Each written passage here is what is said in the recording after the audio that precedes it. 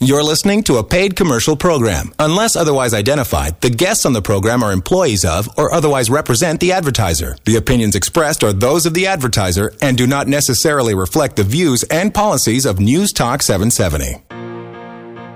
Welcome back to The Strongroom, presented by MacMillan Estate Planning. Trust and estate planning specialist Sheri MacMillan says a vital part of estate planning is knowing how to minimize the taxes.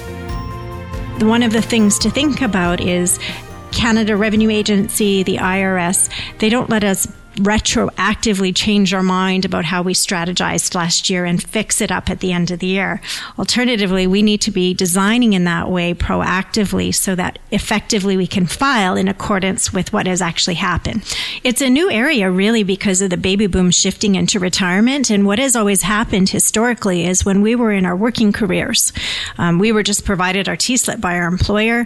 If we were self-employed, we controlled it through our corporation. And so there wasn't a lot of proactivity that we could conjure up to find a solution to minimize our annual taxation. So what has happened, though, is as we are coming into retirement shifts, many of us are looking at receiving pensions, we're receiving our RIF programs or RSP drawdowns, we're receiving rental revenue, maybe some business income. And so we have a combination today in modern society of income levels. It's not just one source of income anymore. And so how do you control it, and what do you use first, and which sequential order so you get the most value out of your estate through the retirement phases of life? If you use one asset out of order, you could actually give up a substantial taxation that you really didn't even owe. And so this is why families need to look at this as a proactive approach, because we don't work really diligently to create an estate to not get the optimal benefit from that estate in our retirement. Many of us have built a very nice career for ourselves and we enjoy what we do. We have a society today of people selecting what they love to do, not just going to work anymore. And because of that, what we're seeing is a change. And we're not seeing a shutdown in retirement like our parents' group, where we just utterly stop working. Instead, what we're seeing in a more common approach is that people that love what they're doing are continuing, maybe on a slower basis, maybe part-time. Some people are going full out into quite late decades of life. And so that changes the old pattern of I've shut down my revenue stream from employment or from my business, and now I'm going to just only draw my pension. And so that should be a very good tax strategy in principle. But what's happening is that's not the reality of many of us today. In modern society, we're continuing to work and do what we love. And so we're still getting the paycheck. And yet we do have Canada Pension Planning started, old age security starting. In some cases, for my clients that are beyond 71, they have a RIF program that must come to them. Some people have defined contribution programs and pensions that started, and they were forced to take early retirement. So we have all these combinations of income. The other one that's a common source of income for many families in modern times is rental revenue that is happening from some of their recreational properties that they've bought, or potentially some rental properties they have. And again, that's another pool of wealth.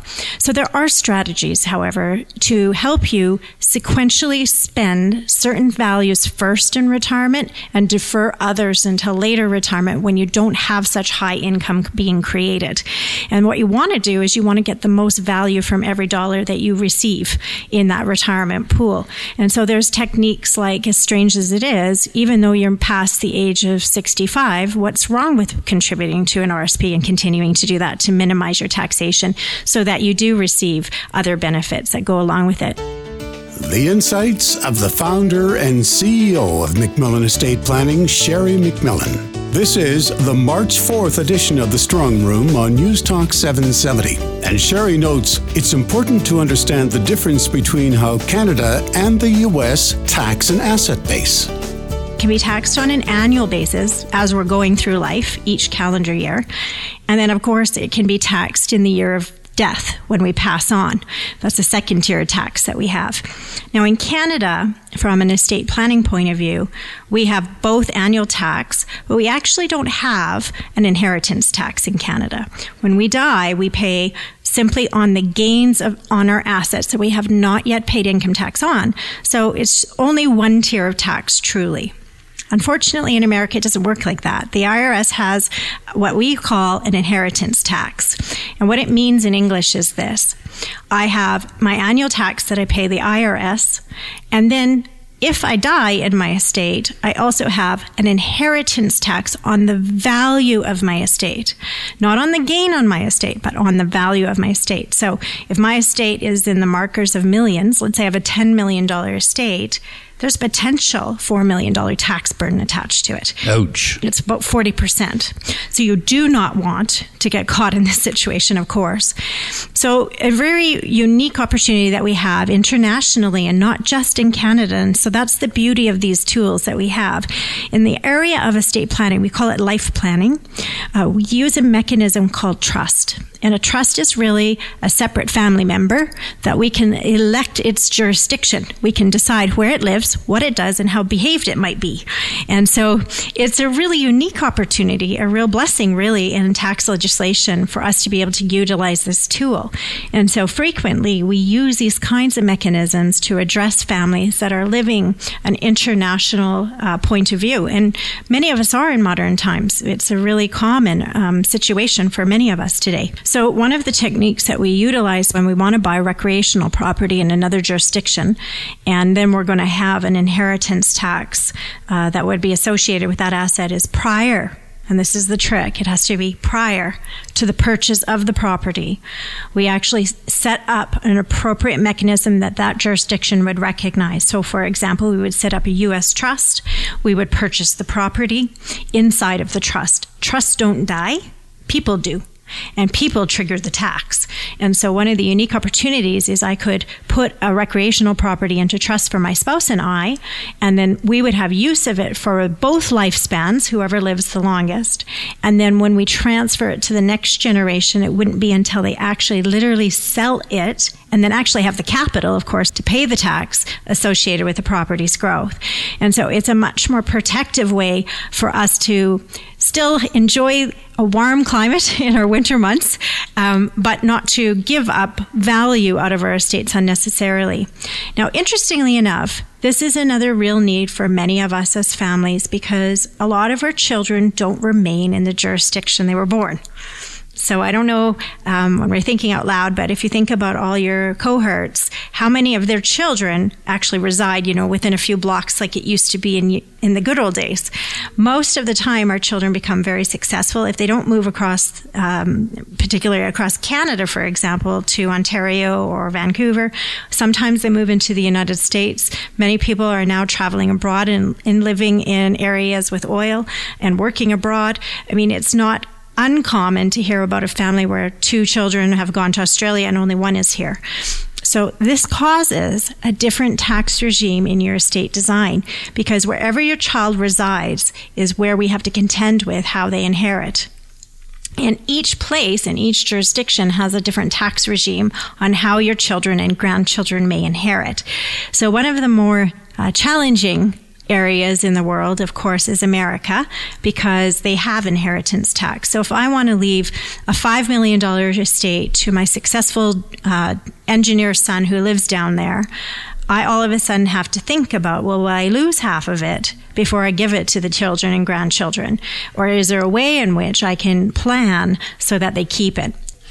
Really, to me, families that have an international situation where they have assets internationally or children internationally, the best thing they can do for their spouse, their children, their grandchildren is actually build a plan.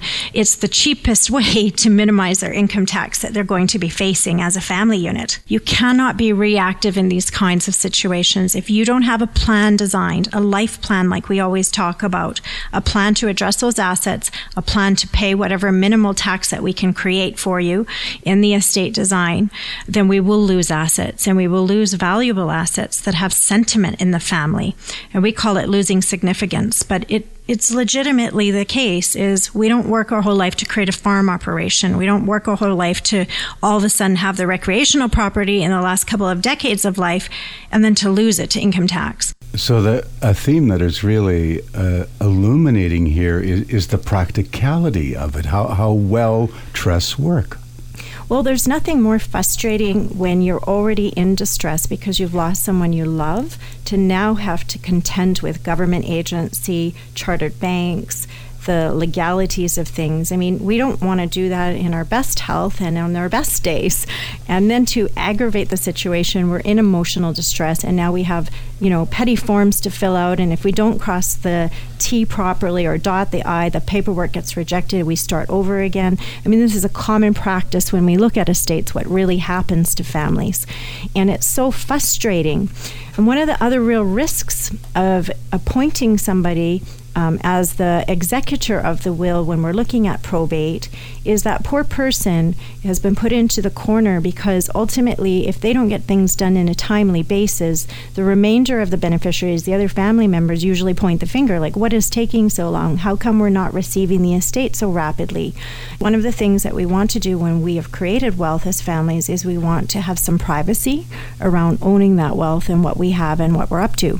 And so we don't necessarily want everybody to know that we've just bought the lakefront property or that the business has just expanded.